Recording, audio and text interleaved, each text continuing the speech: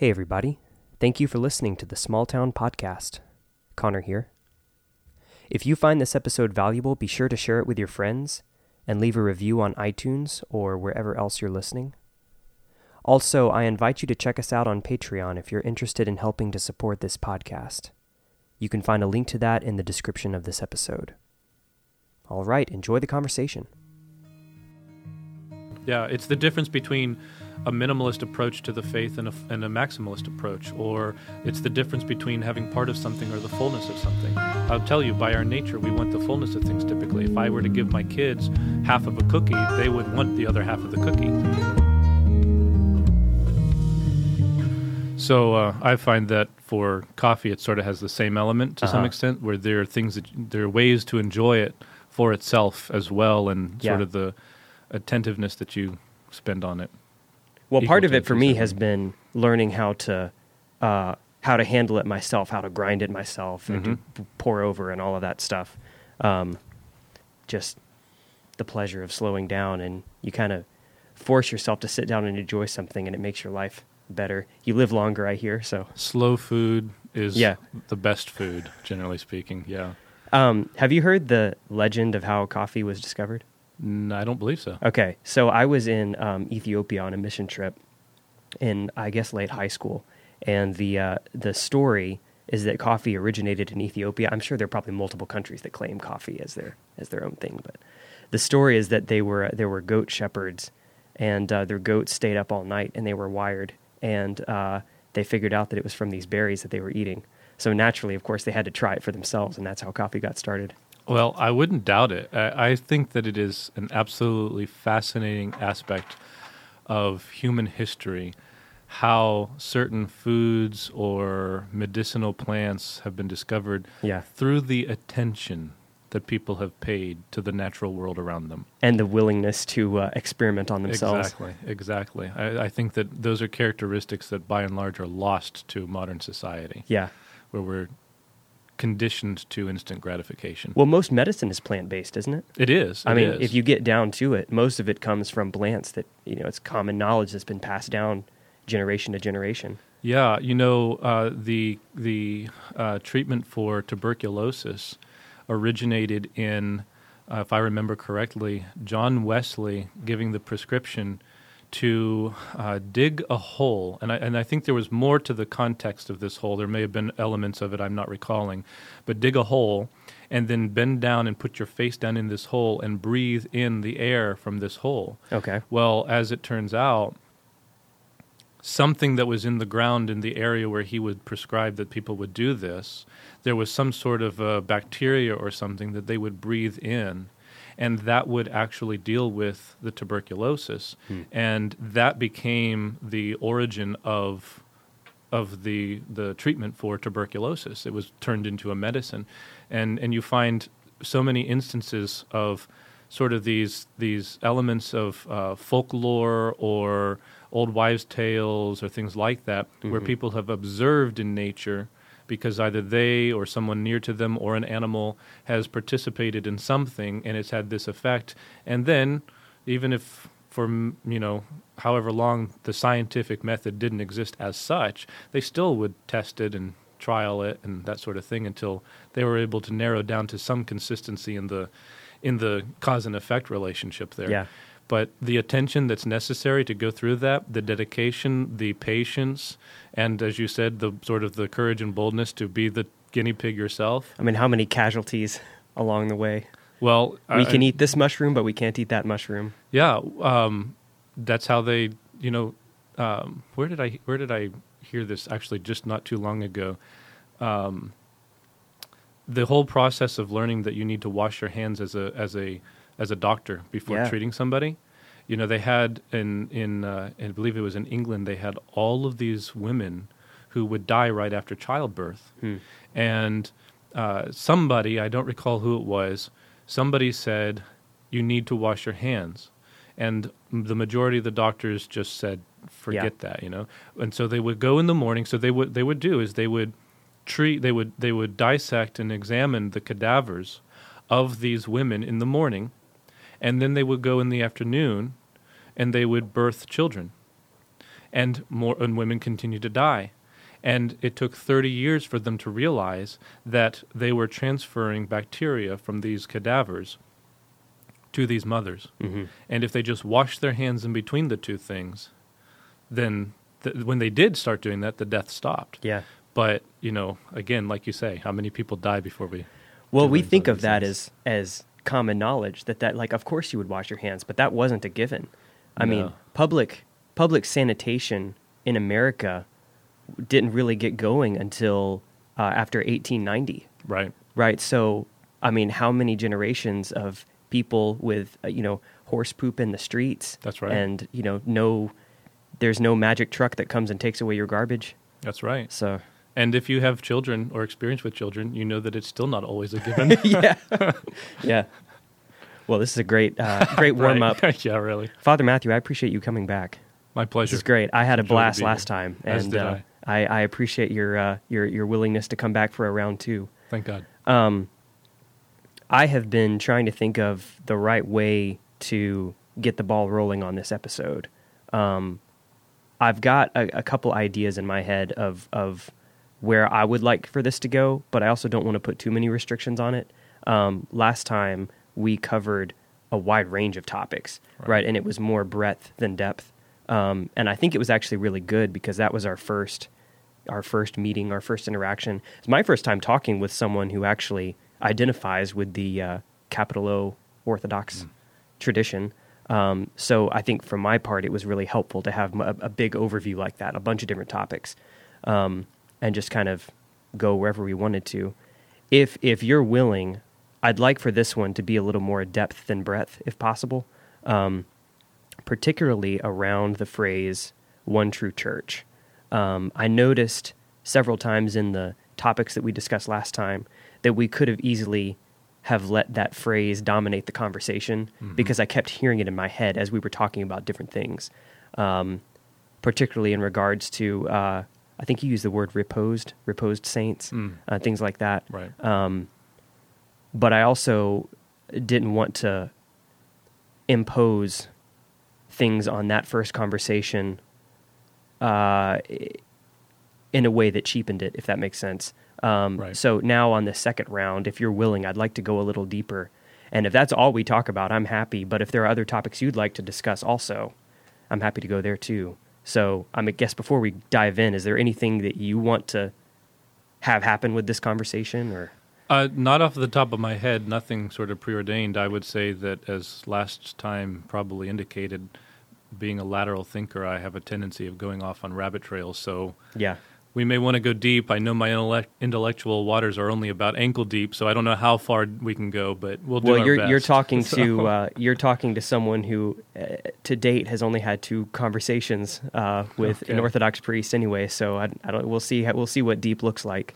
I think the one thing I would say with regard, just as a condition for a conversation about that idea, that phrase of the one true church, is that we need to know at the outset we're not going to be very successful about talking about that. Okay. We're going to be talking around that idea because there's no way to isolate the concept of the one true church from everything that we do living in the church. So the only way you would be able to isolate that as a topic unto itself would be to dissect and kill it, rather than to dissect to understand and then to, reconstitute it. Yeah. So we can talk about it, but the way we're going to ultimately probably end up talking about it is by talking about a lot of other things and then seeing how when you take all of these together, sort of the whole is greater than the sum of the parts. Okay. So coming at it indirectly, kind of laying the conceptual framework. Yes. Okay. Because the reason for that is that in a basic presupposition for me as an Orthodox Christian with regard to understanding the church is that it is a mystery. Mm-hmm. Therefore, it cannot be defined. It can be described to some extent, and it can be primarily experienced. But to define it or to put it into a box, ultimately what you would be looking at would be something other than that mystery itself. Yeah. Okay. Well, this right here is a perfect example of why I am grateful to have a podcast, because this, for me, is an act of discovery. I do not know where this conversation is going to go other than what we just talked about right now. And I have been pleasantly surprised that almost every time I sit down with someone on this podcast, it goes in a direction that I didn't expect. Right. So we ended up talking about martial arts last time. That's right. I didn't see that coming, and it was great. It was really encouraging, to find that commonality. And I don't know how much of this will be healthy agreement or healthy disagreement. I have no idea.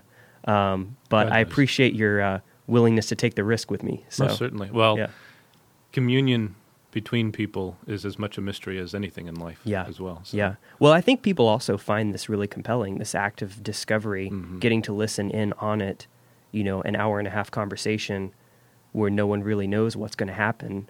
I think the risk is very compelling for people. Right. You don't really get that in some other formats. You don't see that much on TV, but you get it with a podcast. So that's right. It's been a fun revelation for me. Thank God. It truly is a wonderful medium to be able to discover and to have some connection and to have, if not always a meeting of the minds, at least a discussion of minds. Yeah, So, yeah. Well, on topics like this, an hour and a half is much better than 20 minutes. Sure, so, absolutely. Yeah. Yes, definitely. Okay, so let's try this on as a way in, and I'll throw an analogy your direction, and then let's see how it strikes you and where you'd like to go with it, and whatever. So this is what I hear when I hear the phrase "one true church." You and I both have some martial arts experience. I grew up in a school here in town in America, taught by an American, that tried to focus more on the discipline side rather than the sport side, right? So it was very tradition-based, but still watered down. It wasn't like we were in Japan 500 years ago, immersing every aspect of our life into the martial arts pursuit, the karate pursuit. So when I hear a phrase like "one true church," I think of a situation similar to a conversation between two different martial arts schools that are both pursuing the same thing, but are coming at it from very different, what would we say, cultural expectations, maybe? So the American school taught by an American, taught in maybe a looser style of training. You don't have to bow every time you enter the dojo. You can come in street clothes on occasion, things like that. They might say that, the person in that school might say, I'm still pursuing the same thing. I'm still trying to reach the same end that I would be reaching in a quote unquote deeper school. Right. But the person in the quote unquote deeper school, the person who actually sacrificed more and moved to Japan and did all of these things, might say, yes, but you're missing out on so much, and you might be pursuing martial arts, but are you pursuing karate in the fullest sense of the word? Right. Okay, that's kind of what strikes me when I hear it. So, and in fact, when you read some of the texts that come out of the karate tradition, you find that there is very strongly a sense that this is a lifestyle and not just something that you tag on to the rest of your life. Yes. As someone might tag on maybe a weekly workout or something like that, or whatever it might be. I think it's a fair analogy in some respects. I think that you would find sort of that same approach to, in the context, say, that you have somebody who does painting by numbers, and yes, they get a certain measure of joy and pleasure and self-satisfaction out of the process and the final product. But then if you were to turn to a professional artist who is steeped in their very lifestyle as being a manifestation of their art, and then all of that sort of is imbued into the canvas or whatever, then they would look at it and say, yes, but what you have is not the equivalent to what I at least potentially have. Mm-hmm. Or to use, since we spoke about him a number of times last time, C.S. Lewis's example. He's back again. Yeah, C.S. Lewis's example of the difference between a sandbox and the beach. Yeah. What's in the sandbox comes from the beach. And to a limited extent, if you play in the sandbox, you are participating in a part of what is on the beach, but it is not the beach at the same time. So I think that there are a lot of ways in which we can make that analogy, a lot of context in life where we would see somebody say the same thing. Yes, you enjoy a cup of tea, but it's not the same thing as a Japanese tea ceremony, whatever it may be. And I think there's a lot of validity to that.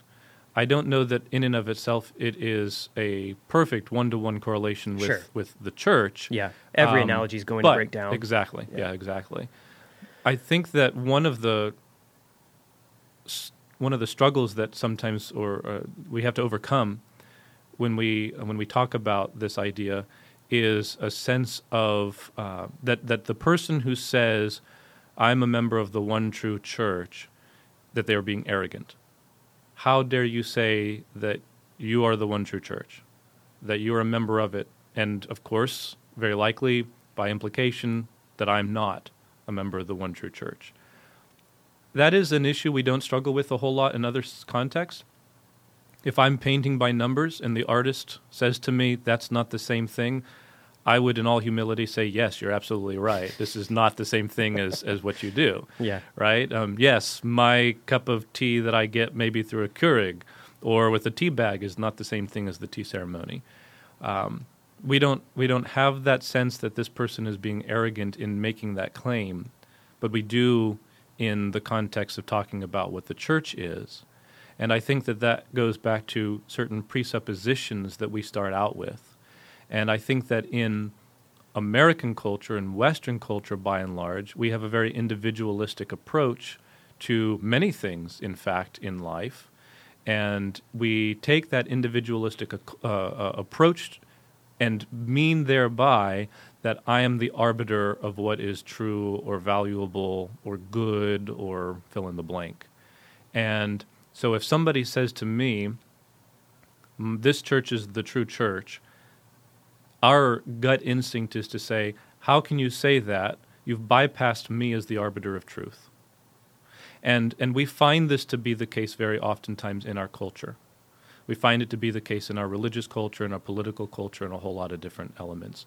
And I think that I would say from my perspective, bearing in mind that my perspective is one that has the breadth of being part of many Protestant traditions as well as now the Orthodox Church, my perspective would be that presupposition prevents us from being able to see what the church is and what it is supposed to be and what it is called to be, because it is so focused on myself in a lot of respects.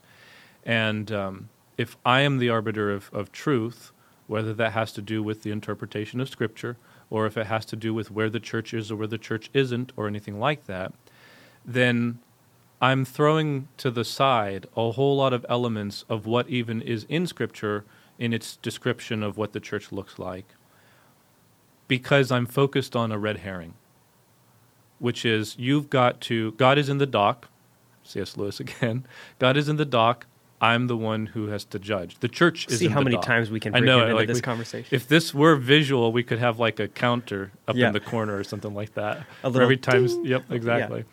Yeah. The church is in the dock. Okay. In the West, the church is in the dock. And the individual is the one who is the judge. So we determine, and I know because when I looked at the Orthodox Church, I made a plethora of lists of theology, scriptural interpretation, historical key moments, how those are supposed to be interpreted, et cetera, et cetera. And I started from the presupposition, I need to determine whether or not this is true, this is accurate, does this agree with me? ultimately. And it took a shift of mind and heart away from that to be able to begin to see things from the inside, which is why, can any good thing come out of Nazareth? And Philip says, "Come and see." Yeah. So we're called to come and see. We have to some extent, the only way we can fully understand it is by participation.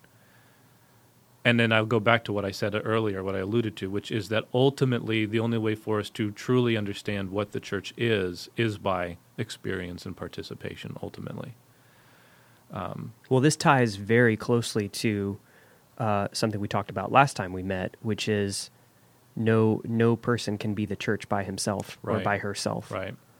Yeah, so I think I may have quoted last time the saying within the Orthodox tradition, a Christian alone is no Christian at all. Yeah. Well, there's also another saying that we can link in our conversation to that, which is anyone who has God as his father must have the church as his mother.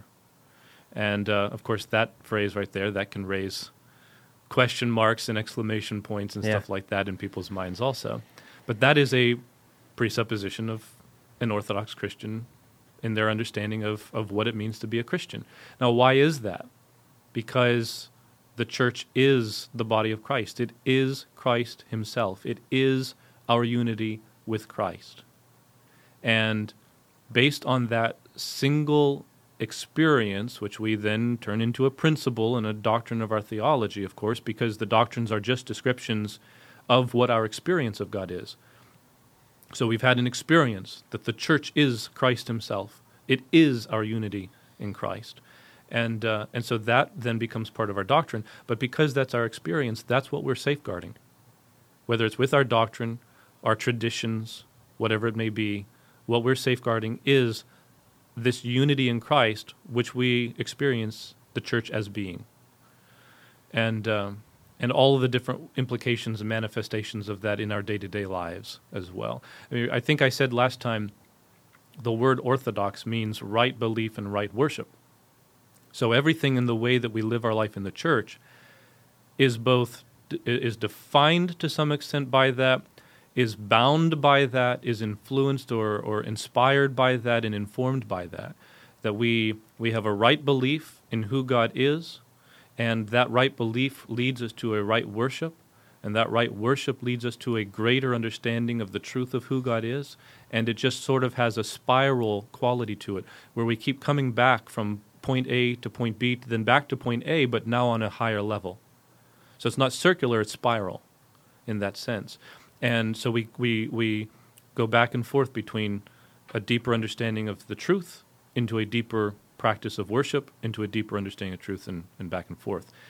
And that experience of unity in truth and worship is what the church is, because that is what Christ has given to us. That's how he's manifested himself to us, as truth and as life, i.e. worship.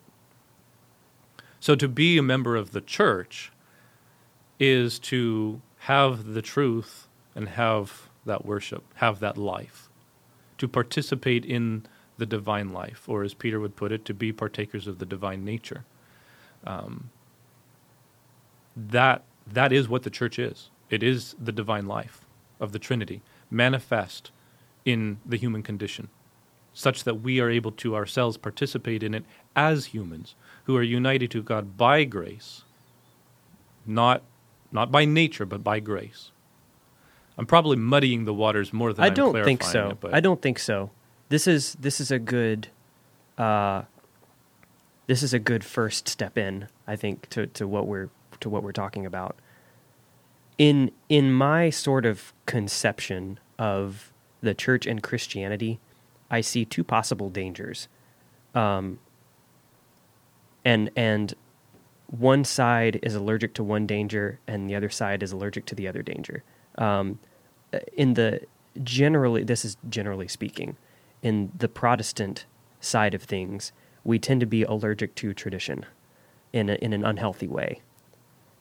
I also see a possible danger on the other side where, and I'm trying to think of the right way to say this, there can be an allergy Well, for now, we'll just say an allergy to an experience of God that doesn't involve tradition. What kind of experience would that be? How would that look? I'm thinking for right now of the Desert Fathers. They were part of a group, but there were some Desert Fathers that lived alone. There may be some tradition involved in that, but it was very much uncharted territory every time. So St. Anthony the Great is considered to be the father of monasticism. Okay. He became a monk because he was at the Divine Liturgy, Okay. and he heard the gospel reading for the day, which said, "Go and sell all that you have and come follow me," which actually is the gospel reading for us this upcoming Sunday. Okay.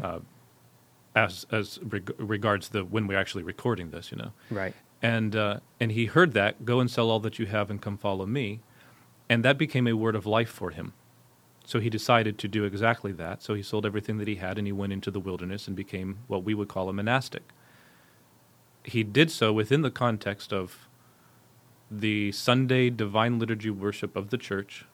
In fact, I believe it was in Constantinople, so the great church that he was at when that happened, although I could be wrong on that point of history. Sure. And it was within the context of the traditional reading of the Scripture, in the traditional practice of the liturgy, in the traditional practice of the church calendar, that inspiration, that charism of the Spirit came to him and sent him into the desert. And compelled him to abandon organized Christianity? He did not, though.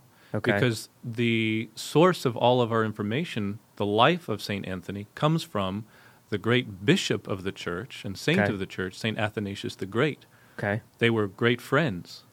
And it may well have been that St. Anthony confessed to St. Athanasius. Okay. So his connection was still always with the church. Okay. And it is still to this day the practice of monastics. Two things.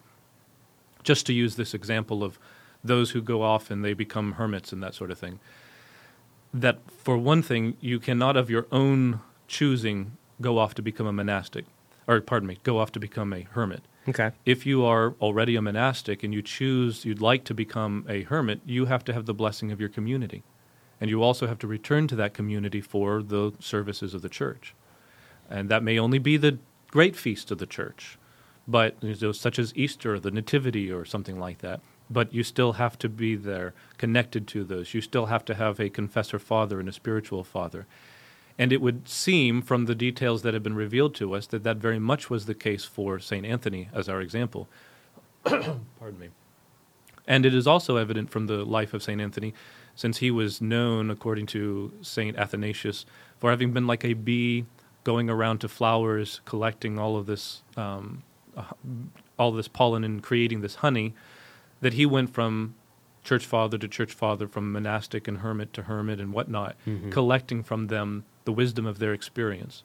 So it is only if you take the Desert Fathers out of the context of the church that they appear to have separated themselves from the institution of the church and the tradition of the church. Okay. But we would see it as being completely within that tradition because there are all of these elements that are right there, part of what their experience was. Okay. And a deep dive into, again, as an example, the life of somebody like St. Anthony illustrates that. Okay.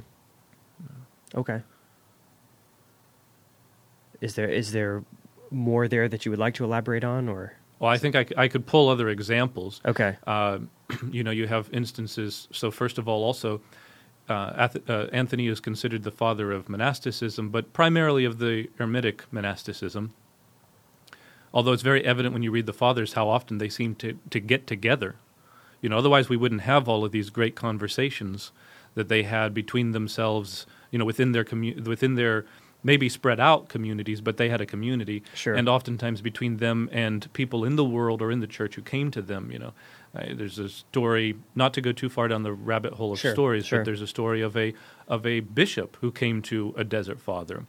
And they spent the day in prayer and in theological dialogue, let's say. Mm-hmm. And then in the evening, when it was time for their meal, they pulled out their food from their bags and The monk pulled out his vegetables, let's say. The bishop pulled out his food and he had meat. And the monk said, in the 40 years or whatever that I've been a monastic, I have not once touched meat. And the bishop said, you've done well. In the 40 years that I've been a bishop, I have taken the food that the parishioners have given to me and eaten it in thanksgiving, but I've never had an ill word against any man. And the monastic bowed before him and he says, you have done better than me. It wasn't a competition, per se, although I would say if there's going to be any competition among men, it should be a competition to see, can I love you more than you love me, that sort of thing. You know? Yeah. But the context here is what I'm wanting to get to, which is that you have this familiarity, this dialogue, not an animosity, between a hierarch, i.e., one who stands for the institution, let's say, and one who appears to stand for the anti-institution. But in fact, there's harmony there. Okay. And then also you have the whole with somebody like St. Pachomius, who is the father of Cenobitic monasticism or community monasticism. And again, you find some of those same themes that are there. And it goes the other way as well. Even if monasticism has come out of the quote-unquote institutional, traditional church, it has also influenced that. So our liturgical practice is actually a mixture of what we would call the great church typicon, so that which came out of Constantinople, Hagia Sophia, but also of the monastic typicon. So, in other words, the regulations, guidelines for how we liturgize. So that's one illustration of where those two are feeding each other. Even today, laity are oftentimes recommended. Go take a pilgrimage to a monastery. Spend some time there. Feed your spiritual lives through what the monastics have to tell you, because the monastics are not anti-world, they're not anti-institution, they are the front line of the soldiers in the spiritual warfare. And so we go to them because they are praying for us and with us, and they are participating in the same liturgy and the same tradition as we are. And they're doing it perhaps in a more, some might say extreme, others might say more pure, whatever, fuller form than perhaps we can do in the world. So parochial practice typically is to have liturgy on Sundays. Other times as well, we'll have a liturgy actually this evening. But it's not likely to be every day in a parish. People have jobs, families, other obligations. It would be difficult to even have somebody who could chant the service for me every day if I was to do that. However, the monastics do that. They have the liturgy every day. They don't do that because they're better than us. They do that because they're part of us. We are together. There's that unity in Christ. And that unity in Christ is manifest through our liturgical unity, that we are practicing the same liturgy, worshiping the same way, even if their frequency is greater. It's the same worship. They're in the same fast. They have the same types of icons, the same fill in the blank. So our unity is still in that right belief, the truth, and right worship, the liturgizing, wherein we practice our royal priesthood and bring all things into Christ. They're doing that, we're doing that. They're not outside the tradition, they're not outside of the institution. Can that unity still exist even if one of those two parts don't claim the name capital O Orthodox? So I think that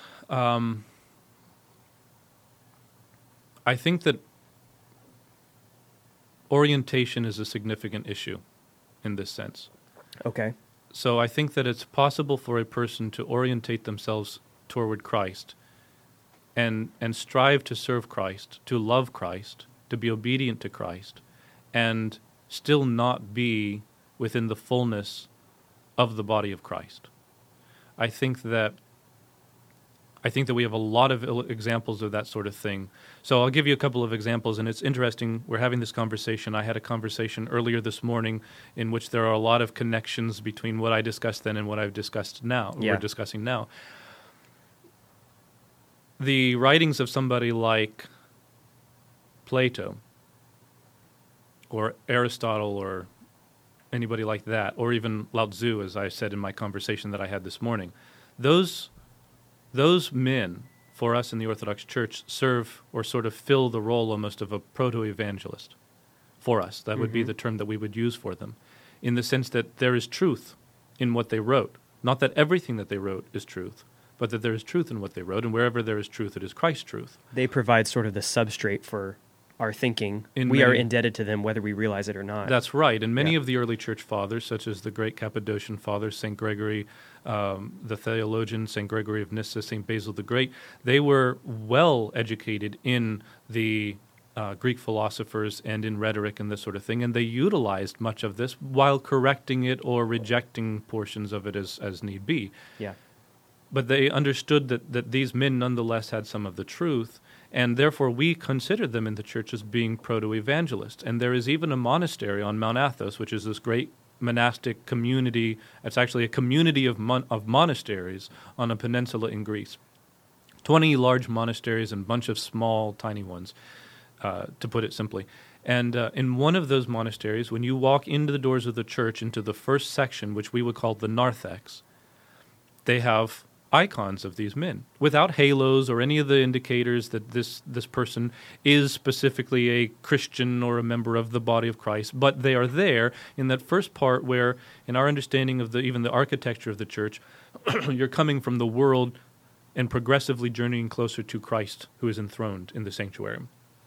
Not to go down too far the road of the structure of the church and the symbology or whatever there, but they're there because they're not rejected totally in that sense.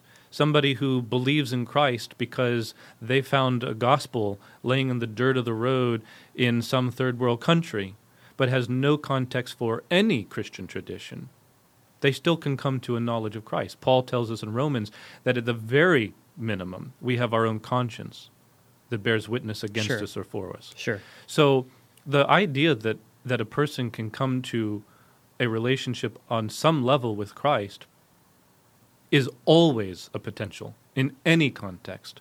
Salvation is available to all men, and they're not going. Nobody is going to be judged by a standard that they were never even aware of.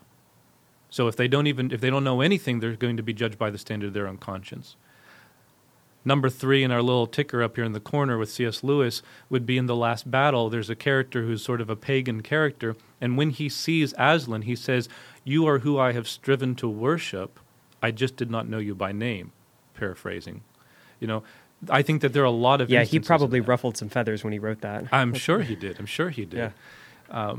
But I believe that nonetheless that's truth. Oh, it's a beautiful part of the story. Yes. Yeah. And it's a pivotal element of the story in a lot of respects, I think. And there have been varying different views and nuances in how salvation works out for all those individuals in different contexts within the history of Christianity. That's a whole other topic for us. My point right now really basically is that when it comes to salvation in its most bare bones form, that is for all of humanity. God, in a mystery, works the salvation for all men and makes it there available to all men. We're, to some extent here, when we're talking about participation in the church and the one true church and the body of Christ, we're talking about a fullness of that salvation. That we are not simply being saved to get into heaven and avoid hell. Paul tells us in Colossians, you can be saved, but as one leaping over fire. So that basically means you can get into heaven and your pants are on fire. And that's a possibility. I'm not by any means ascribing that to anybody or any group of people. Sure. But simply that Paul says that's a possibility. That being a possibility, it is also a possibility that the fullness of salvation, the fullness of unity with Christ is there for us. And not only union with Christ in the sense that, you could say it a lot of different ways or have different meanings to it, that I'm truly a good person or I have the fullness of truth, although you have to explain that because truth is also something that you experience and live, not just ascribe to. Right. But rather that I am participant in the life of the Trinity. That is the fullness. That's why for us as Orthodox, sort of the ultimate element of our theology of salvation is not heaven or hell in the senses of reward or punishment, but of theosis, which means a vision of God. Deification, which means to be deified, to be like God. That is salvation for us as Orthodox. That's our conception of salvation, is that we become like God. That can throw a lot of people off because they think, oh, so you believe maybe in some form of pantheism, that we all become gods. No, we don't. You believe that somehow you're assumed into the persons of the Trinity. No, we don't. You become new members of the Trinity. No, we don't believe any of that. We become by grace what Christ is by nature. In his incarnation, he showed us perfect divinity and perfect humanity in perfect unity between the two. And the church is an extension of that, which we become part of when we become part of the church. So to speak about being the one true church is not an element of arrogance or anything like that. It is an element of us saying there is one Christ, and we want the fullness of unity with that one Christ, which is what every Christian wants. That's what every Christian wants. That's sort of a given in many respects. Yeah, I mean, and it's available to all of us. It's certainly an element of Christian history that because of divisions amongst Christians, that there has been sort of spans, dark ages or something like that, disconnect between groups of Christians, and that has led to even an unawareness, and therefore also to misunderstanding about all of this, about what those other churches were like and what it has been like historically and stuff like that. I mean, I remember when I found out about the Orthodox Church the first time, I was an adult, and I thought to myself, all those years of studying church history, where not once did I ever see even the name Orthodox in anything. I studied church history within my previous Christian tradition, within homeschooling. Had never been brought up. Yeah. Well, here I am in my 20s, and this is only my second conversation ever with an Orthodox priest. Okay. This was what I discovered last time, was that these things branch off, and there are so many different directions you can go. Yeah, I'm sorry. No, you're good. This, like I said, this is the blessing of the podcast format. You said something last time that I probably should have asked for you to clarify, but I didn't because I got interested in a different tangent pretty soon after. And it was something to the effect of, and I may butcher this, so this is me asking for further exposition and clarification. You said something like there is a lot of good spiritually that comes from just being part of the organized church. And I think you may have said something like, just being in the church can lift you up towards heaven or something like that. I might not be saying it exactly the way you said. I'm trying to remember specifically. But anyway, how does this fit into what we're talking about? So I would say that we have to start again by looking at a presupposition behind some of the questions here. And in this sense, I'm like a good politician where I choose to answer the question I wish had been asked instead of the question that was asked. All right. So I'm going to start there. Yeah. I think that in our Western conception of salvation, we think of salvation ultimately as being salvation of the soul. Okay. And the implications of that for the body are morality. It's issues of ethics and morality. Okay. All right. For the mind of the church is that salvation is for body and soul, both. In fact, St. Gregory of Nyssa, said once rhetorically, "Where is my soul? It is everywhere that my body is. Where is my body? It is everywhere that my soul is." It may be that in the Garden of Eden there was no division between those two, that there was that you could say there may have been a distinction to some extent. What that would have looked like, I don't know, but that insofar as we experience a division now, even in our conception of body and soul, that is perhaps a product of the fall. Well, you can say that the resurrected Christ, his body seemed to work differently. That's absolutely right. Yeah. Yeah. Yes, he had a body. Thomas could put his fingers into the nail holes and into the spear hole, right? But at the same time, he was somehow different, that they were not always able to immediately recognize him, such as the disciples on the road to Emmaus. until again he revealed himself to them. But then they Yeah. also had that burning in their hearts. So there was some understanding, some recognition, but it now also needed to grow. Anyway, Yeah. this idea that salvation is about the soul leads us to a disincarnated theology. To be a part of, I wouldn't say so much the organized church or the institutional church, but to be part of the church is to be part of an incarnate church, a church that is about body and soul. So it can look from the outside like, look at all those man-made traditions you have. You know, you fast, you make the sign of the cross, you make prostrations, you kiss icons, you have incense, you do all kinds of different things, and you have a calendar. You have all of these different things, and it looks like you're following traditions of men. And obviously we would say that at least there's some element in which God rails against that in the Old Testament. I think we'll set that aside for now, but I think there's an explanation for understanding that, so that they're not in opposition to each other. Well, what we would say is, no, we don't have traditions of men so much as we have every aspect of our life being assumed into the church. It's being taken up into the church. So, naturally I eat, I bring that which is natural and I elevate it to the level of the spiritual, so I bless what I eat, and now it is a form of communion with God. I take a shower, I make the sign of the cross, I shall sprinkle me with hyssop, and I shall be clean, thou shalt wash me, and I shall be made whiter than snow. That's my prayer. And now my shower is not just about the cleansing of my body, it has been made a spiritual exercise as well. Yeah.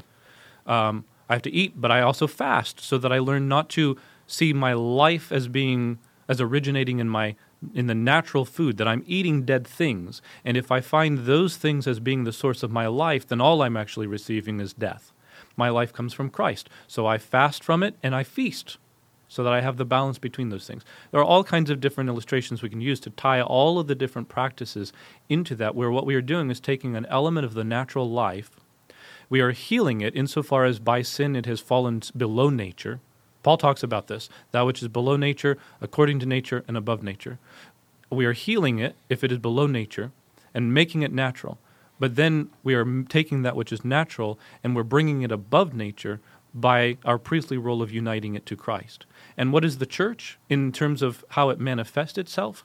It is our life, our natural life, now manifesting itself on an above nature level, a supernatural level, because of its unity with Christ himself now. So the truth of Christ is now manifest in every aspect of my life potentially. And every aspect of my life is now a liturgical act of worship potentially. So our membership in the church is in the body of Christ, and we have to think of it that way. It's not membership in an organization per se or an institution per se. The church is the body of Christ. The church is the place where the unity, or our unity in Christ and with each other, is manifest. It's the place where we receive the Holy Spirit. So it's where all of that is taken up into it, and it is made itself, in a sense, sacramental. So it's a priestly role to be a member of the church. We are a royal priesthood. So, so what am I trying to say here? I'm trying to say that it's not about an institution. Like, being part of an institution has no benefit to us per se. Being part of a organization doesn't necessarily benefit us. Yeah. It is being a part of the body of Christ, wherein everything in my natural life is made supernatural, in a sense, where it is now participant in the divine. That is what is beneficial to us.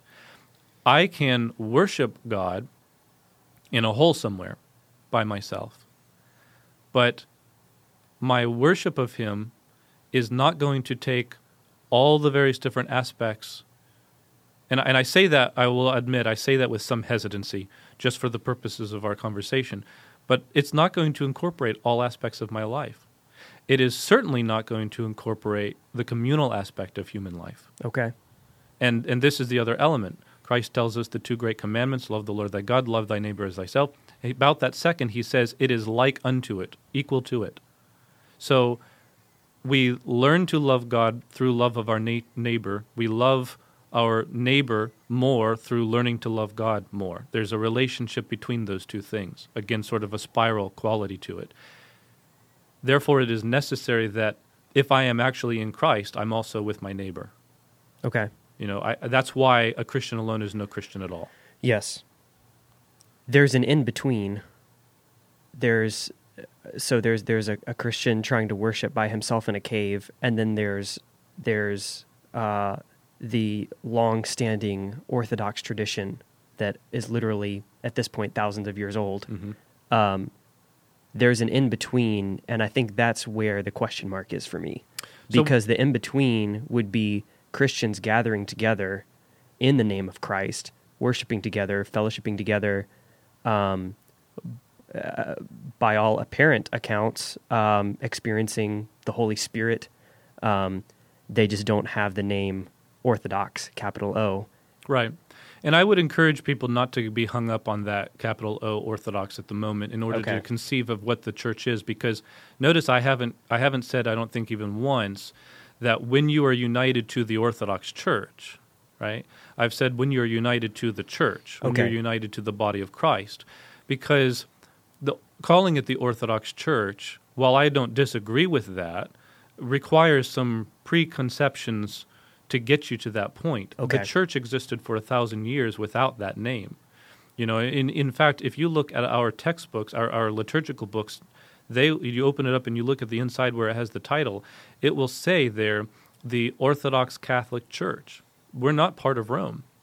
Mm-hmm. Those words have a meaning that far supersedes them as what their meaning as a title is. Okay.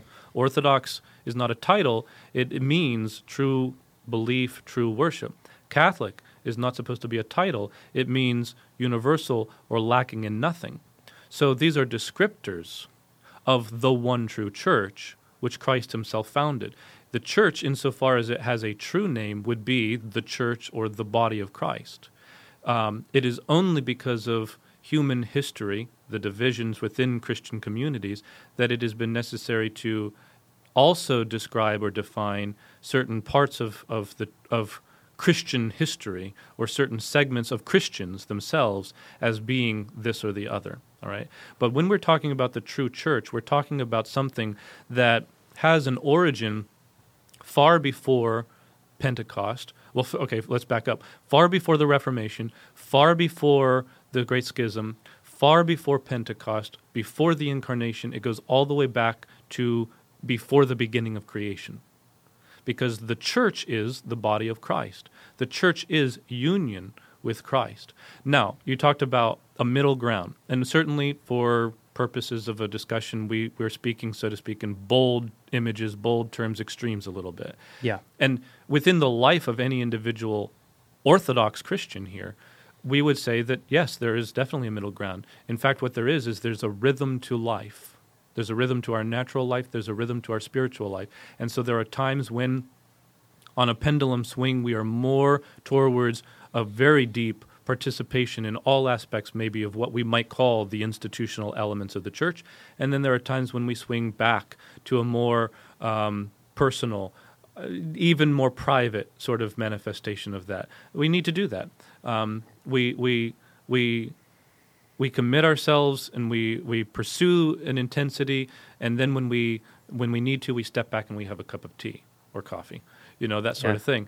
And so we follow the rhythms of our life. And in fact, we're called to a discernment and understanding of what those rhythms are, to know what is in season and what is out of season, so that we can be a man of all seasons.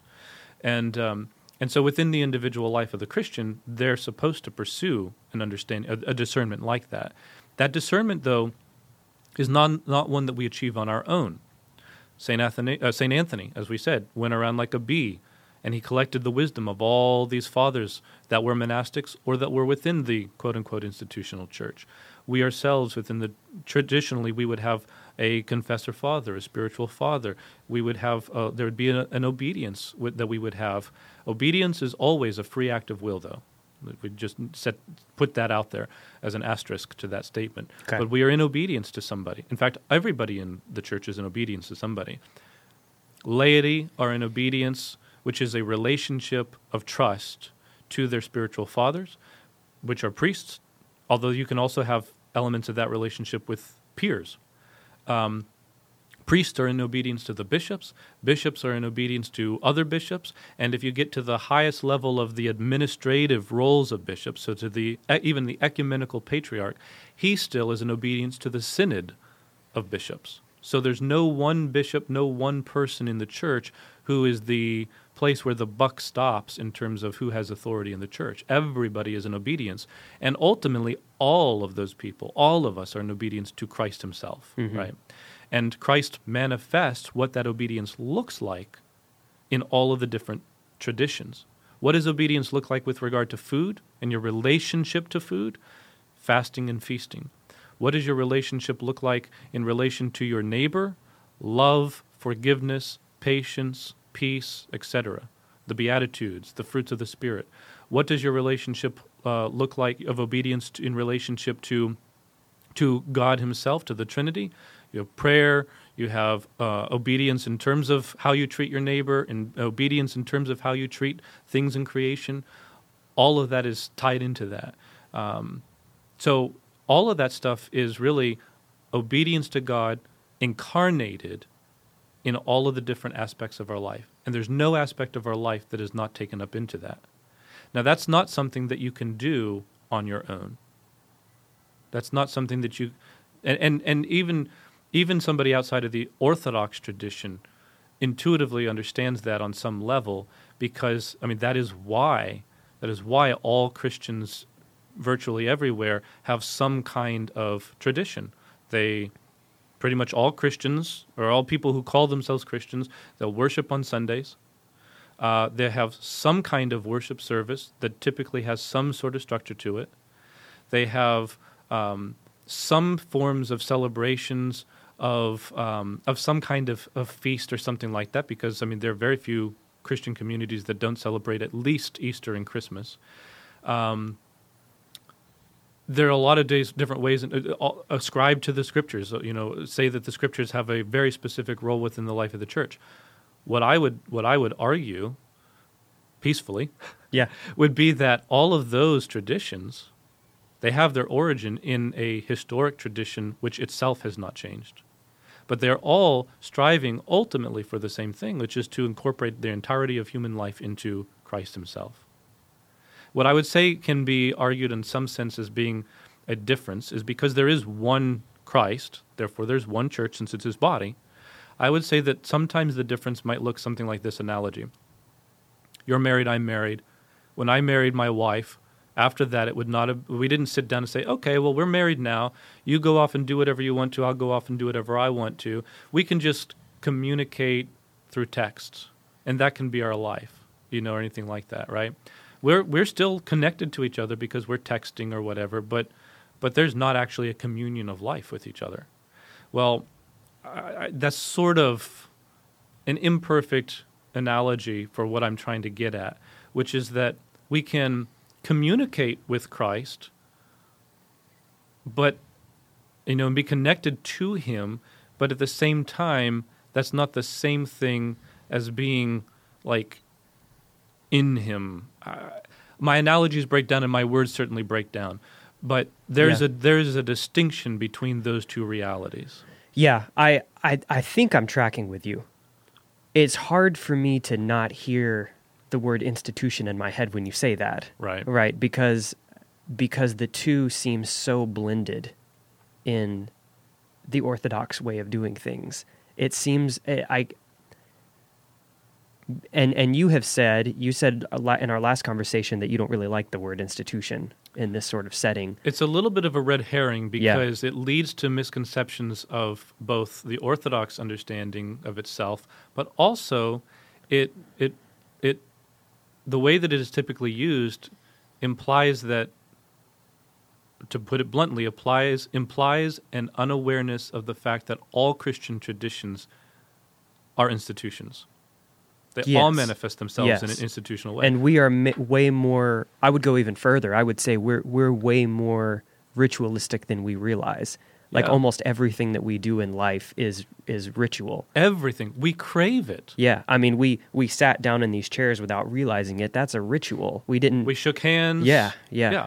We crave that because ritual, institution, organization are actually ways in which we incarnate union and communion with each other. We know that, we implicitly know that on a natural level, and all we do in the church, so to speak, is we elevate those natural things to the supernatural. That's what, I mean, so it is actually the most natural thing for the church to be institutional, because that which is not assumed is not healed. And if we are institutional, ritual creatures, and that element of who we are is not taken up into Christ, that element is not going to be healed.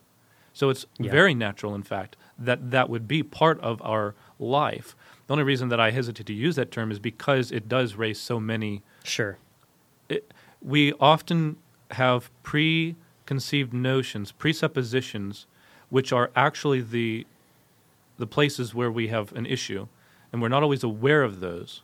Like, why does this word raise red flags for me? Because of a preconception that I have, a presupposition that I have that I may or may not be aware of. That's where the real dialogue has to take place. Well, I guess I'm used to thinking that church and state need to be kept separate.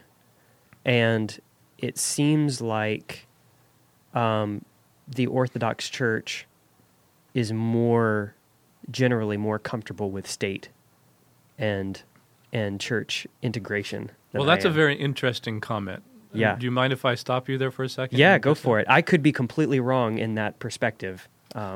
So there is definitely a period in Christian history, because you can't talk about there's a period in Orthodox history, because there was no Orthodox Church as such at the time. When Constantine made Christianity legal, there arose this idea, which is born in the writings of St. Paul, and actually even Christ, render unto Caesar that which is Caesar's. But Paul talks about praying for and being obedient to the rulers of the land. So when Constantine made Christianity legal, there arose within Christianity this conception of symphonia between church and state. That it does admittedly have some ancient predecessors to it. This idea that the ruler of the land is ordained in some sense by God. You find that in a lot of cultures. Egypt had it. The Roman, the worship of Roman emperors was born in that element, that aspect as well. So it has predecessors, but that doesn't necessarily mean that it just simply was a derivative of those things. What it did try to do to some extent was baptize those things. So you had this concept in which the church dealt, I'm putting this very simplistically. Sure. The church dealt with the salvation of the soul, and the state dealt with the salvation of the body. Now, that is not a formulation that you'll find in the church. I am being very simplistic in saying that, and it can raise some issues that I'm just not addressing right now. At any rate, the idea was there was an optimism that the two together could work in conjunction with each other for the salvation of the person, for the whole person, all right? And of course, the most classic understanding of what any form of government is that it enables every citizen the freedom to become the best, to live the good life. And by that I don't mean to be fat and sassy. What I mean by that is goodness, to live a life of the good. And so the idea of government is to free men from many of the natural and social prohibitors to goodness in their life. Of course, governments do not at all always manifest that. All right, so that idea of symphonia was there for a while. Well, before that, the church was persecuted. Even during the time in which that was a concept within the church was persecuted many times. And the majority of modern history of what we can now call the Orthodox Church has been one of the catacomb church, where whether it has been under Ottoman rule or if it's been under communist rule, the church has been persecuted. So it's a little bit, we can only speak of one moment in Christian history when there was a true attempt at real symphonia between the two. Most of the church's history has been one of persecution. You can look potentially, not to go down this road too far, but you can look potentially at the relationships right now in certain traditionally Orthodox countries between the hierarchs and the rulers of the land. Yeah, that's and what's you going could through my make head an right now. argument Yeah. that there is a very tight connection between those. I'm not there. I'm not part of all of that. Sure. I don't know what the truth really is there. So I hesitate to speak arrogantly and address that as if I do know the truth that's there. What I will say, though, is that when you really look at the history of the church, before and after the title Orthodox came into play, before then it was just a descriptor. Now it's a descriptor and a title. Before and after that, the majority of the history of Christianity has been one, of Eastern Christianity, let's say, has been one of persecution in relation to it. So ideally, yes, we would want there to be unity between those two things. In many respects, our nation, the United States of America, was founded upon that sort of principle. The very concept of the separation of church and state was meant to be a means for that end, where the two would both work toward goodness in men's life. And by the way, the separation of church and state is not about the separation of the ways in which the church, Christianity, any church, organizes men's lives and thoughts, or and separation between that and the ways that the state does. What it is it's the separation. It is a guard against there being a state-run church. That is a very different thing than the popularized view of what separation of church and state is. And you go back, you read the founding documents, and it is a separation that is intended to preclude a state-run church or a church-run state. Yeah. It's not that these are now meant to be two separate parts of our lives that are compartmentalized, and the church only deals with this part and the state only deals with that part. That's a breakage in human nature that is equivalent to the effects of the fall, because it creates of a distinction a division. There's a distinction between church and state. A division between church and state leads to breakage within our lives, and we experience that on a daily basis. And so you have some people who want to go far in one direction to absolutely create a breakage. And then you have others who want to go in the other direction, and they actually want a theocracy of some sort. Now, is one right or the other, or more right than the other, or whatever? Well, that's a whole other topic for another podcast. But to create a division between church and state is a wholly different issue than to prevent a church-run state or a state-run church. And that's what the Founding Fathers actually were guarding against. Just putting that out there, too. Yeah, yeah.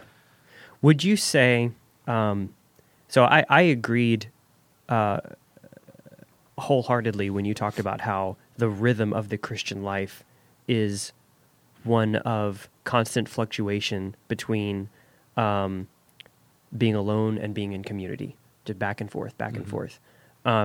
Would you say that rhythm also happens on a, what's the right word? That rhythm also applies to the body of Christ as a whole? That there is a rhythm of being more organized and being less organized? Maybe there's a better way to say it. You mean sort of through different epochs of history? Yeah, it seems to me that if you look back through the scope of Christian history, the last 2,000 years or so, the Spirit seems to move strongly in different parts of the world in different contexts at different times. And so there have been times when the Protestant side of things has experienced a lot of fruit of the Spirit in its life, and then there have been other times where you see the same sort of effect in the more organized liturgical side of Christianity. I guess I'm trying. I think I'm kind of asking the same questions in different ways, right? To try to pick your brain on what you think about this. So I don't think I'm asking a new question as much as, do you think that there is a fluctuation that happens in the whole body of Christ, or do you think that on the whole, it looks more like the tradition side of things. So like I said at the beginning, remember that we were going to more talk around this topic. Yes. It's like a diamond. It has many different faces, and we talk about one face and then move to the next. And hopefully by the end we'll have some conception of the whole, right? And I'm still even trying to figure out how to ask the questions in the first place. So, well, and yeah, I mean, and I'm trying to figure out how to paraphrase an entire lifestyle. Yeah. For this. So first of all, I think something that is needed to be said is we are by no means trying to place limits on where and how God can work. Yeah. Like we're not saying by saying that there is one true church. And again, I want to stick for the moment at least with this idea of let's not worry about titles for the church. Christ is very clear that and Christ and Paul and the New Testament is very clear. There's one body, one baptism, one Lord. There's just one church, and it's the body of Christ, okay? Whatever other names we might give to that, let's just say there's that church. So that does not mean that the only place per se that Christ can work is in the church. Agreed. What we would say is that it is because of the existence of the church, or it is through the existence of the church, or the church's existence is the way in which Christ works through all parts of human history and all parts of the world, right? So certainly the Spirit can manifest himself in a host of contexts. We would say that the reason that he does so is because the church exists. Certainly, there are people who, in isolation, can somehow come to an awareness of Christ because they found a gospel book somewhere in the drawer in their hotel or whatever. And they come to some understanding and they profess faith in and obedience and submission to Christ. That's true. That is a true conversion. And so Christ is at work there, the Spirit is at work there, the Father is at work there, right? There are no limitations to how God saves any person. Every aspect of every person's life is part of their process and journey of salvation. Whether they know it or not, whether they are a Christian or an atheist, a pagan, whatever, God is always working salvation unto all men at all times in every aspect of their life. And he does not preclude in any way their salvation, bringing them to salvation simply because for historical or geographic or intellectual reasons they have not been exposed to this particular thing, right? Parentheses, the Orthodox Church, let's say, right? Or whatever. He's always working out salvation for all men at all times and in all places. Quick tangent from that. Yeah. Just for clarification, you're not saying that everyone eventually will be saved at the end of time. Completely different. Yeah, that's a completely different topic because God can throw every means of salvation in a person's path, and they can reject every one of them. Right. There's the joke about a guy who's drowning, and he says, "Oh Lord, save me!" And a boat comes by, and they throw a raft out to him and say, "Jump on here, and we'll pull you in." He's like, "No, God's going to save me." Yeah. Helicopter comes by, drops the road down. No, God's going to save me. Finally drowns, gets to heaven. God, why didn't you save me? He says, "You fool! I sent you a boat and a helicopter." Yeah. Right. We can reject all of those things. Yeah. God never usurps the freedom of our will. He never forces us, rapes our nature or our freedom or our will in any context. It is in his humility, his condescension, it is in that weakness that is a form of his kenosis, of his self-emptying, that in this way he is weak toward us, so that we might choose him instead. So the issue of what will happen to all men at the end, that's a whole other topic. Sure, yeah. I just wanted to... Sure. Yeah, just kind of close that loop real quick. Right, Yeah. right. So it wasn't open-ended. Repeat your question again so I can get myself back on track here, too, because I was running off track for a moment there. Well, this time around, I was framing it as asking if you see a fluctuation in the entire body of Christ rather than just one single individual. So if we are in any way hinting towards some kind of dispensationalism, that Christ manifests himself in different dispensations of the church throughout different epochs, no, I would reject that that would be rooted, I would argue, in certain heresies of the early Christian history that were dealt with then, and they're just manifestations of the same things. The fullness of the faith has been revealed in Christ. All that can be known about God, the Godhead, has been given to us in Christ. The church is Christ, so it is there. What we see in history is the relationship of the church to other historical context and to its historical context at any given period. And so it may be that you're in, quote unquote, a heyday of the church, and so there is some symphonia between it and the state, and then there's a day when it's not, and so it's being persecuted by the state. You can have instances where it would appear like the entire church has turned away from the truth. You know, you go back and you read the experiences of St. Mark of Ephesus, and there are a council of bishops that are trying to unite East and West when there was a little schism between Rome and the East. And all the bishops, for the sake of this quote-unquote unity, on both sides, seem to be compromising the truth, or at least what they hold to be the truth, except for St. Mark of Ephesus. And, of course, this happened to be one of those instances where the truth is revealed not simply through the hierarchy of the church and the institution or whatever, but by the whole church. All those bishops went back and they were tarred and feathered and stuff by the laity, because they recognized you've just betrayed the truth. We pray for you as our hierarch that you rightly divide the word of truth, and you've just denied the truth. St. Mark was the only one who stood for the truth. And so what do we find? It almost looked like, well, and St. Athanasius said this, Athanasius against the world, right? It almost looked like the whole church was only manifest in one person. But the church is something that is, in one sense, incarnate in that one person, in St. Mark of Ephesus, and maybe nobody else, in St. Athanasius, and maybe nobody else. Although we see in the Old Testament, Lord, go ahead and take me, because there's nobody who believes in you. Oh, really? Well, look at all the prophets I've raised up. We see things like that time and time again. So we don't really know the whole story. Yeah. But it is Christ, and the gates of hell cannot prevail against it. So even if the fullness only and there's a necessary element of it, even if the fullness only resides in one or two people, it is still the church. So you can look at historical contexts and circumstances and say, well, maybe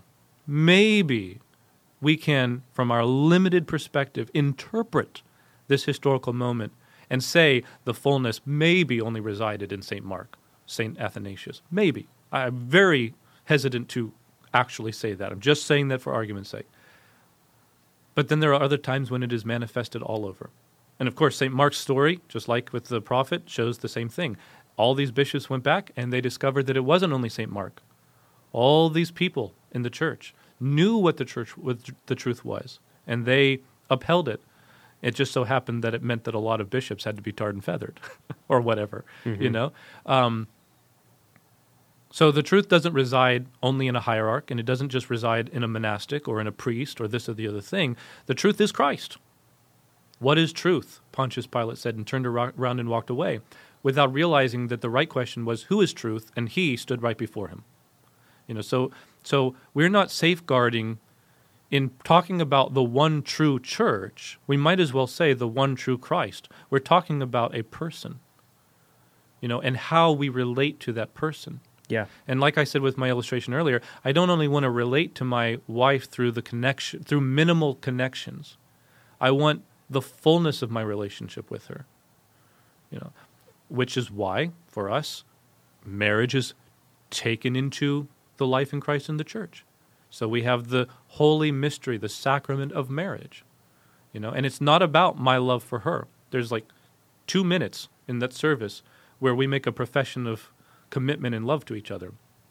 The rest of the marriage service is all about the promises of God being fulfilled in us when we together are faithful in Him. In other words, when our natural human love is taken up into His divine love and participates in that. Well, that is an image of what every aspect of our life in Christ is called to be.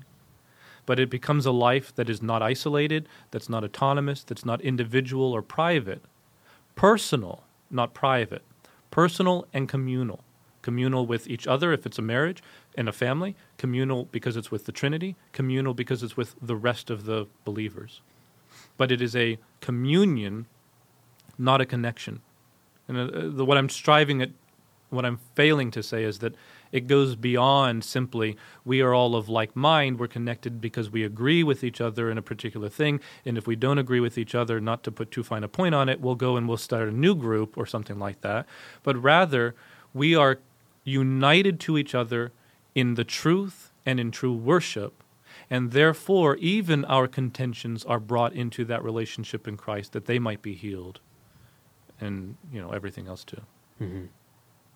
It might be helpful to dwell a bit on the phrase "body of Christ," because I think a lot of people in this part of the world think of that more metaphorically. All right. But we're talking about it quite literally, quite as truly as we can. That when Paul says that the church is the body of Christ, he really means it. That's not just a metaphor.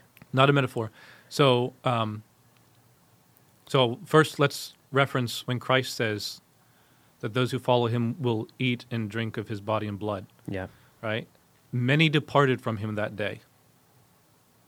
And the disciples who stayed with him said, this is a hard saying, but where have we got to go? Why did they depart from him if he was being metaphorical there about the Eucharist? They understood that he literally meant, you will eat and drink of my body. And it was a hard saying, and many of them left, and those who didn't only stayed because they had nowhere else to go.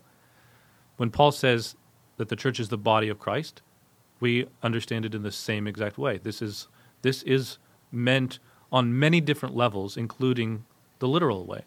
Now, why is that?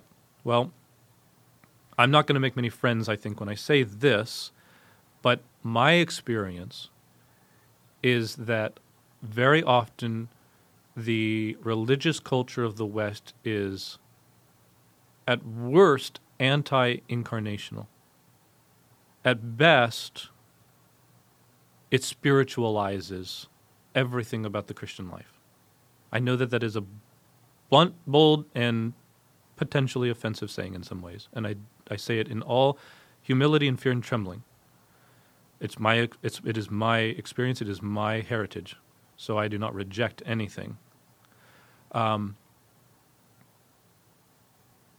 contrast to that, so what are we looking at here? On the one hand, we've got the idea that, let's just, for argument's sake, you've got the concept of de-incarnating or anti-incarnational with regard to how we treat what the church is and stuff like that. So we look at it and we say the church is not really an incarnation of Christ himself. It is not really the body and blood of Christ.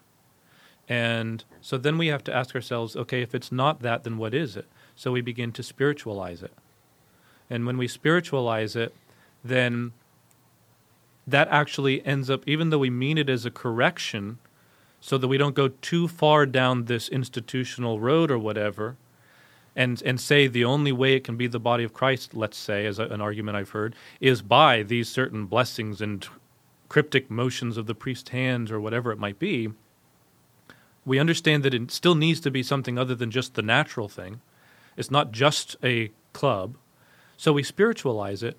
We don't realize that when we spiritualize it, we are actually putting into practice this more anti-incarnational element, because we are now falling into a kind of Gnostic tendency of separating the spiritualized church from the physical people and things and context in which that takes place, or we manifest it.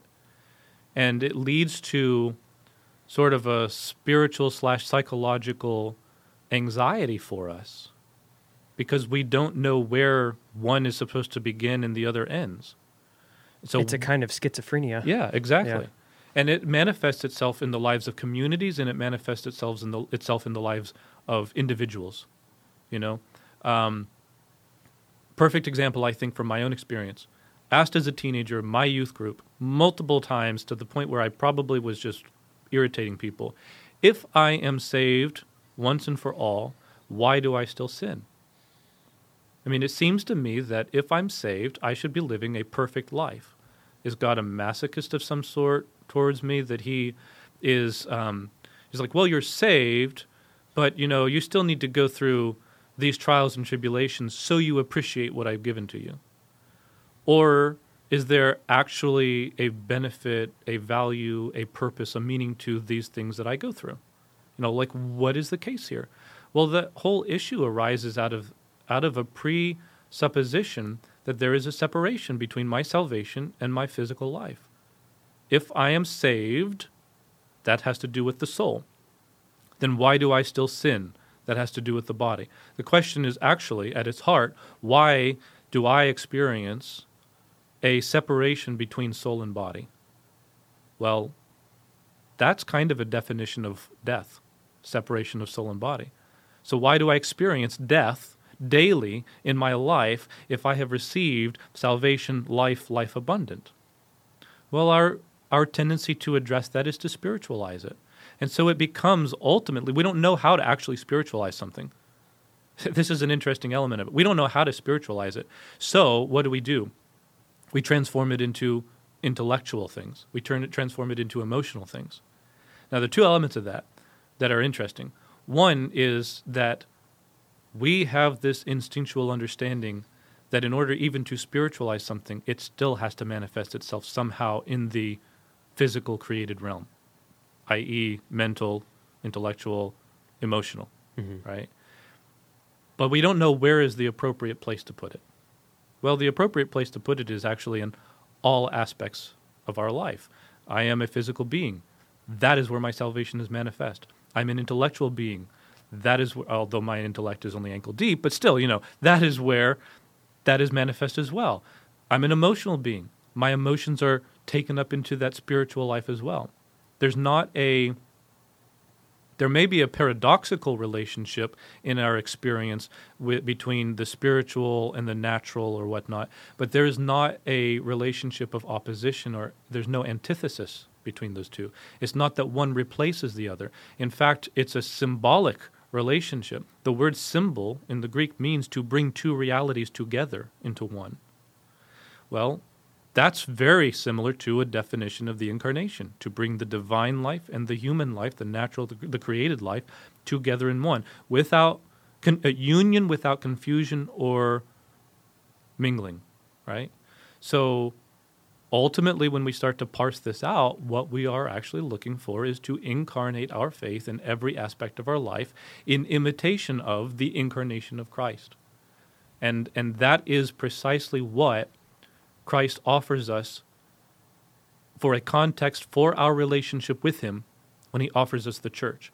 He says, look, I, in my person, perfectly incarnate the divine life in human conditions. Now you become one with me as I am with the Father, John 17, and you will be able to do that as well. So you become one with my body. You bring all of your human life into that context, and this will be the possibility for you. That's not something that we can do on our own, precisely because that is the work of God. So I can't say, I have a very high sacramental view of food. Therefore, this meal is going to be Eucharistic for me. I'm going to make it the Eucharist. Because I have a high sacramental view of food, it's going to be the body and blood of Christ. I can't do that. That power does not reside within me. I'm a creature. That power to transfigure something in that way it only comes from God. So I have to take my food into the body of Christ where he transfigures it. He does so without in any way diminishing what it is in its nature. So obviously I'm alluding to the Eucharist. Yeah. We do not hold to any view of transubstantiation or any sort of definition or parameters for what happens in that mystery. It is bread and wine, and it is body and blood, period. It's a mystery. He does not diminish the nature of the bread and the wine. He does not replace them. It doesn't just look like bread and wine, but is really body and blood. It is true bread and wine and true body and blood. Christ is true God and true man. I, as a Christian, am truly, in my nature, myself, human, and yet by the grace of God, I am also Christ.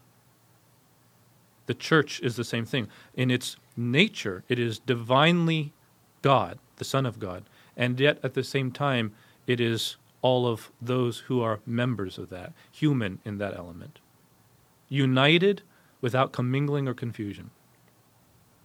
So the church, the one true church, is one because there's only one Christ. It's true because Christ is the truth. It's the church because it is the people of God who are united in Christ. You do have parameters on which Christians are allowed to take the Eucharist with you. Right. And that's because, unlike most Western traditions, we do not see the Eucharist as being the source of union, but the outcome of union. So, again, notice that when I say the word orthodox means right belief and right worship, so obviously at the heart of that worship would be the Eucharist, as the sacrament par excellence or whatever. Yeah. But the right belief comes first. So it is unity in faith, unity in the person of Christ, the truth that Christ is, that comes first, and then we are able to have communal unity in the Eucharist. Unlike currently the Roman Catholic practice towards the Orthodox Church, which says that the Eucharist is a means to unity, and therefore Roman Catholics are allowed, permitted by their bishops, to partake of the Eucharist in the Orthodox Church and vice versa. We would not permit that because we see it in the reversed way, that the Eucharist is not the means to union, but the sign and the symbol of a real union in truth. And the simpler version of following Christ and agreement and affirmation of the most core elements of the gospel are not enough there? Well, no, actually, I would say that they're not, because you can't just recreate that one body, because it is Christ, it's the person of Christ. So you can't recreate that. And I would also say that there have to be some safeguards to ensure that it is in fact the same faith. I grew up with people who, on the surface, I would have thought believed exactly the same thing about who Christ is and about the incarnation and salvation as me. We were in the same church, we sat through the same Bible studies, etc., etc.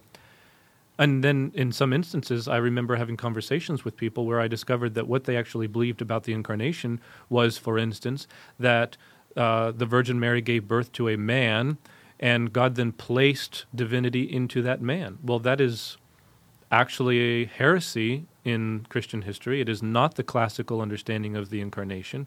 And I did not agree with it then, and I don't agree with that now. So to profess that we believe in Christ as the Son of God, become man, well, unfortunately, with the vagaries of the human mind and human language, those words don't always mean the same thing for everybody. And so you have to ensure that there is truly a profession of the same faith. And in theory, and generally in practice, there are safeguards for that in the church. Having said that, I, as a priest, am fully aware that you have parishioners sometimes who do not hold to those same things. And that is something that, frankly, needs to be corrected in order to not make them toe the line, but in order to bring them into the fullness of truth where they will find the fullness of life. Okay, so this is actually really important. I'm used to being in settings where it's seen as helpful, beneficial, to simplify the message of the gospel to as small a soundbite as you can, and to find maybe the two or three things that best encapsulate the Christian life in a one-sentence form. Okay, like use a couple Bible verses maybe that sort of summarize everything. Right. And what you're saying is that that's dangerous. Yeah, because it disincarnates the faith. It takes it and it makes it an intellectual practice. Or reduces it just to a couple memory verses. Exactly. If you know these things, then you're in. Yeah, it's the difference between a minimalist approach to the faith and a maximalist approach, or it's the difference between having part of something or the fullness of something. I'll tell you, by our nature, we want the fullness of things typically. If I were to give my kids half of a cookie, they would want the other half of the cookie. We want the fullness of things. Yeah. So that's part of what it boils down to. In that sense, but also it is about a safeguarding, and that safeguarding the truth, and an understanding that you only safeguard the truth by safeguarding the experience of the person of Christ. So while you can use a soundbite for argumentation, and I mean that in the classical sense of the word, then that has a role to play, but it also has very specific limitations to it, to how far you can go. You cannot live a life in Christ based on a soundbite. Why? Because we're talking about life in God himself. God is not a soundbite. You cannot put him in a box like that. Every soundbite you create in order to encapsulate your faith, God himself will blow up through the circumstances of your life. Because what he wants is he wants a conversion of the heart, the mind, the soul, the strength of our life. He wants all of us, not just parts of us. He doesn't just want the mind, so he will wreck your life. I'm obviously being melodramatic here, Sure. but it will seem like he will wreck our life in order to wake us up to him. I'll give you an example here. I think this is number 4 for C.S. Lewis. I think it's in Lion, the Witch, and the Wardrobe, where Lucy, towards the end, has a conversation with Aslan, and they're talking about some of the experiences that she's had through the process of the book. And he says, I was the lion that you saw in the dark. I was the large cat you saw by the river. I was the rustling in the bush that kept pushing you further towards my purposes for you. So God continually creates or permits circumstances in our life to push us closer to what he's trying to reveal to us, which is he himself. Like he's trying to bring us not to a newer, better, fuller, truer conception of him, but experience of him. A manifestation of him that we can participate in, not solely intellectually or emotionally, but in all respects. So a sacramental view of life in Christ, in the church, of life in general, is an incarnational one. But it's not enough to just take sound bites or anything like that and decide to recreate. Not that I'm saying that everybody's trying to recreate. We are obviously speaking in generalized terms here. Like I would never have said that I was trying to recreate something when I was in the various different traditions I was part of. I was trying to live according to the best lights I had in my life at that time. But it's not enough to take these parts and then try to build a whole around one part, because again, like I said earlier, like using that example again, I have a sacramental view of food. That doesn't mean that I can make it the Eucharist. I have to be united to the one who can make it the Eucharist, who transfigures it into something different, and so that is what happens when we unite ourselves to Christ in His church. There was something I was going to say earlier, and I got myself off my train of thought on that. So forgive me, but if it comes back, I'll bring it up because I thought in my hubris that it would be a little bit helpful. But I have one more version of the overall question of this discussion that I'd like to try on you. Sure. Hypothetically, if organized Christianity were to suddenly die out, would the church continue to exist on material earth? Yes. So there is actually a saying in the church that if we were to, of course, I say yes, and then I'm about to qualify it. That if the scriptures every copy of the scriptures were to be burned, every copy of the liturgy were to be burned, all the vestments of the priest, all the icons, all the church buildings, etc., if all of that were to disappear, the church would still be in existence, because the church is not those things. The church is not the institution. It is institutional because we as humans are institutional. It's ritual because we are ritual. So, yes, it would still exist, and we would immediately begin to rebuild the institution, the ritual, etc., etc. Okay. Because that's our nature. Yeah. Okay. Let me give you an example. Yeah. Dark Ages in the West. You lost all of, not only the writings, obviously, of Aristotle and those things which were regained, but you also lost all of the church fathers. The primary one that was regained in the West was primarily Augustine, but still, lost all of that during the Middle Ages. Well, when it was all found again, nobody said, "Oh, we don't need any of that stuff." They immediately took all of it. In fact, some would argue that they took it with such zeal that they took it without discernment. And therefore they accepted both the good and the bad, say, in St. Augustine's writings, right? But they immediately, as soon as they had that, tried to recreate what had been lost. So last time we talked, you used a phrase several times that I really liked, but at the time I didn't draw attention to it. You kept saying cosmos from chaos.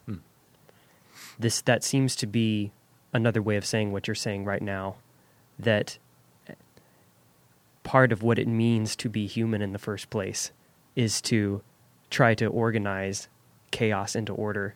Now that phrase, though, is interesting to me because you didn't say order out of chaos, you said cosmos. Right. So I'm curious to know kind of the background of that. Well, I think that, I will admit that when I said it, I was not necessarily thinking of all the nuances. It just was the way I chose to say it. I think that there are some important presuppositions to that phrase. So, yes, I did not say order out of chaos because order brings us back to issues of organization and institution. Yeah. Chaos brings us back to a sense of world and experience and participation and all of that sort of thing. And there's a, for lack of a better way to put it, there's sort of a personal element that's involved in that rather than a juridical element. And I think that is oftentimes at the heart of a lot of the presuppositions when we dialogue over the issue of the church and we bring up issues of institution and organization, we are thinking about it in juridical terms. Could you explain what you mean by that? Yeah. I'm not sure I follow. Okay, so Western Christianity, by and large, is framed in the language of Latin. Okay. Latin is an excellent language for law. Greek, on the other hand, is an excellent language for theology and philosophy. Okay. You can take a basic, simple Greek word, you can add prefixes and suffixes to it and create all kinds of nuances.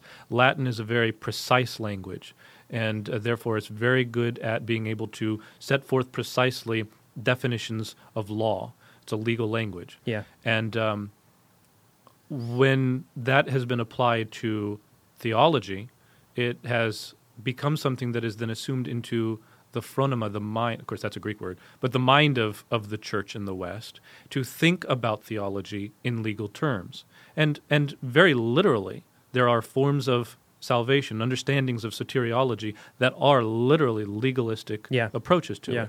But even where somebody does not necessarily hold to that, it's very difficult in the West to separate oneself from a legal language about things. And so when we think of organization, when we think of institution, coming out of a Reformation background, coming out of a Latin legalistic language, we tend to see those things as being something that needs to be defined, delineated, and then creating prescriptions. And there's literally, there's a legal way in which to understand this thing and to fulfill it or not to fulfill it. But from the Eastern phronema, mind, the Eastern Church's approach to these things, the ancient historic approach to it, it's not about legal definitions or legal identities as an institution or something like that. It is about relationship to Christ, and also, by extension, relationship to your neighbor, to the other person whom you bring into relationship with God. So when we talk about cosmos out of chaos, we are using that mind frame. It's not about a legal understanding that we are setting an order to things, and now everything's supposed to follow it in a legal, militaristic, or whatever sort of way. Just throwing those terms out there, They're not the only ones or even necessarily always the best ones to use. Instead, what we're talking about is an understanding of relationship. Cosmos is something where things are related to each other. It's personal. You can fulfill or not fulfill a law, and the law does not have to consider you as being personal. It's just, did you fulfill the law? Did you not fulfill the law? Cosmos is a relationship between creatures and developing a unity within that. That is what the cosmos is. It's about unity, not about order. Hence, you can have diversity within the cosmos. You can have diversity within the church, even when it manifests itself in an institutional way, because at its most fundamental level, it is about unity, not about everybody towing a particular line or something like that. So we look at Genesis, we see that the Spirit hovered over the waters, and the Father, through the Word and the Spirit, brought cosmos, literally the way we usually think of it, into existence out of the chaos of the waters. We, as Orthodox, interpret the baptism of Christ as being the same way, and that's manifest in the way that we depict that in our icon of theophany, of the baptism of Christ. We would say that you see this in Genesis when God brings before Adam all of the animals for him to name them. All right, you have all these animals, and it's not like God used up all of his creative juices and couldn't come up with names for the animals, and so he said, "Oh, you know what? I'm going to take a break. Adam, you do this." No, he was educating, mentoring Adam in his priestly role of making cosmos out of chaos. That these are not just abstract animals or abstract parts of creation out there, but that the role of humanity was to give them a name before God, was to practice a priestly, Eucharistic, we would say now, sort of role, and in doing so created communion, unity, via the idea of a name. And that's also, that would all play into how we understand what happened at the Tower of Babel as well. Yeah. You know, I've heard a lot of people talk about the Tower of Babel as really being a positive thing because it sort of celebrates diversity, or at least gives us the possibility for diversity. There was diversity before that. There's absolutely nothing about unity that means you can't have diversity. In fact, it's implied. You don't have unity between two things that are identical to each other. You have unity within diversity. Diverse things united to each other. Well, we tend to think that unity means uniformity. Right, exactly. Yeah. And it does not. Not at all. There's a richness, there is a diversity, there is a beauty to the cosmos that God created and to the sort of microcosmos that we as a royal priesthood are called to recreate in our participation in the cosmic plan of salvation that is absolutely a mystery, is absolutely divine. And for number 5 with C.S. Lewis here, from The Weight of Glory, with regard to our neighbors, our participation in this determines whether the person we see, you and I seeing each other across this table, becomes either like a god or a goddess, or the worst nightmare we've ever seen, as he basically says. You know, the weight of glory is the weight of glory I bear is your glory. I bear the weight of your glory based on how I treat you. That is a priestly vocation. And I mean, that's why we say in the Orthodox Church that the vocation of the priesthood is the vocation of reconciliation between man and God, man and man, his neighbor, and man and creation. And when you filter the idea of salvation through all of that, salvation becomes something that is cosmic. So it's not just about saving my soul and let the rest of it be damned, literally. It is cosmic. It is a renewal. Revelation speaks to the idea that it is a renewal of heaven and earth. Salvation is cosmic. And so there's a sense in which the new cosmos, in the chaos of sin, is the church. It is heaven. And the church then becomes sort of like a, it's a penetration of heaven, of that cosmos, of this renewed cosmos, penetration of that into a fallen world. And that even in of itself, going back to what we've talked about throughout this entire time, the very fact that that is our conceptual understanding of the church implies that there is a special, a unique kind of unity amongst the members that are within it. Because you can't have a church that is a manifestation of heaven in the fallen world. You can't have that manifestation of heaven if you have the fractures and consider that to be okay.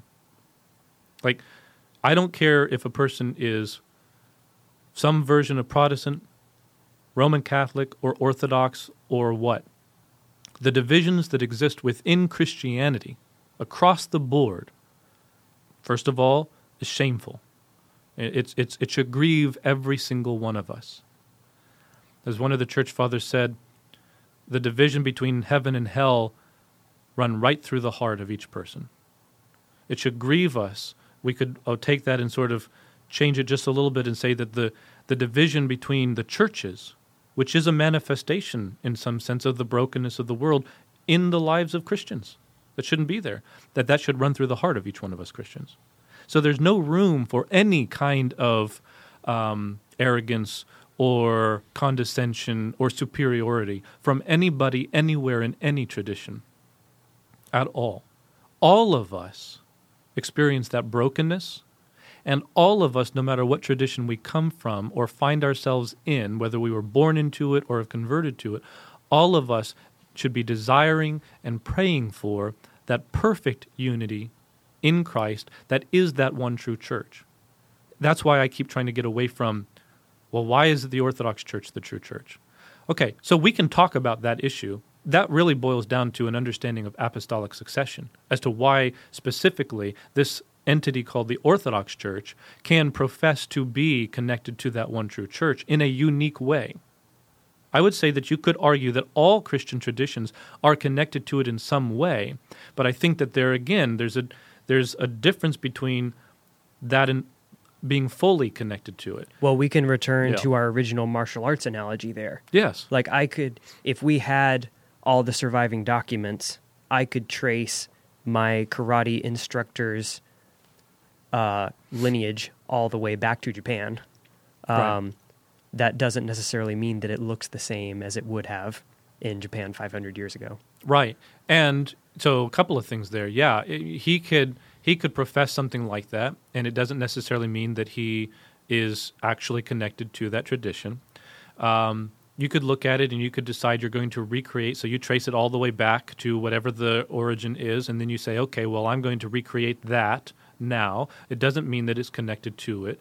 On the other hand, though, the very practice of anything like that shows that there's something about that idea that is important to us. Mm-hmm.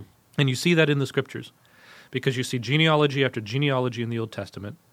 The very New Testament conception and argument for Christ as being the Messiah is in multiple different ways to show that he is in the lineage of David, that he is fulfilled in Hebrews, that he's fulfilled the Aaronic priesthood as well as the priesthood of Melchizedek. Like there are all these different elements in which we are trying to show that there is a family connection here, and that he fulfills and at the same time somehow supersedes all of that. The book of Hebrews is all about that.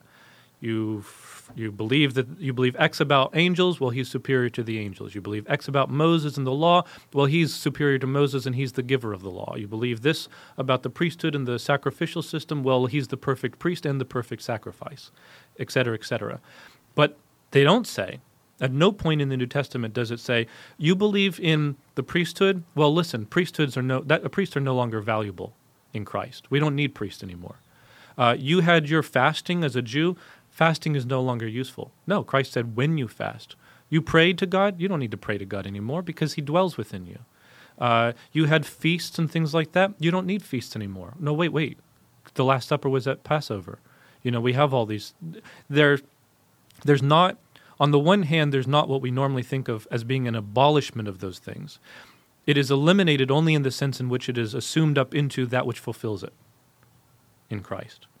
And at the same time, because it is Christ himself who saves us, Paul tells us that it is the faith of Christ that saves us. Not even, although it's oftentimes translated this way, our faith in Christ. It's the faith of Christ that saves us.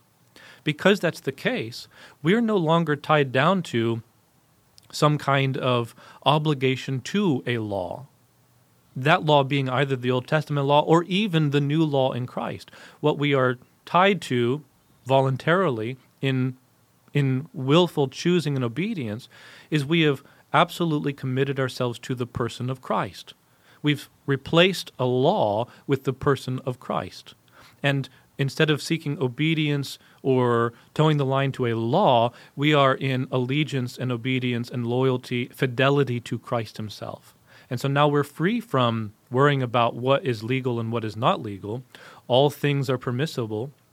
Not all things are necessarily beneficial, but that doesn't mean necessarily across the board.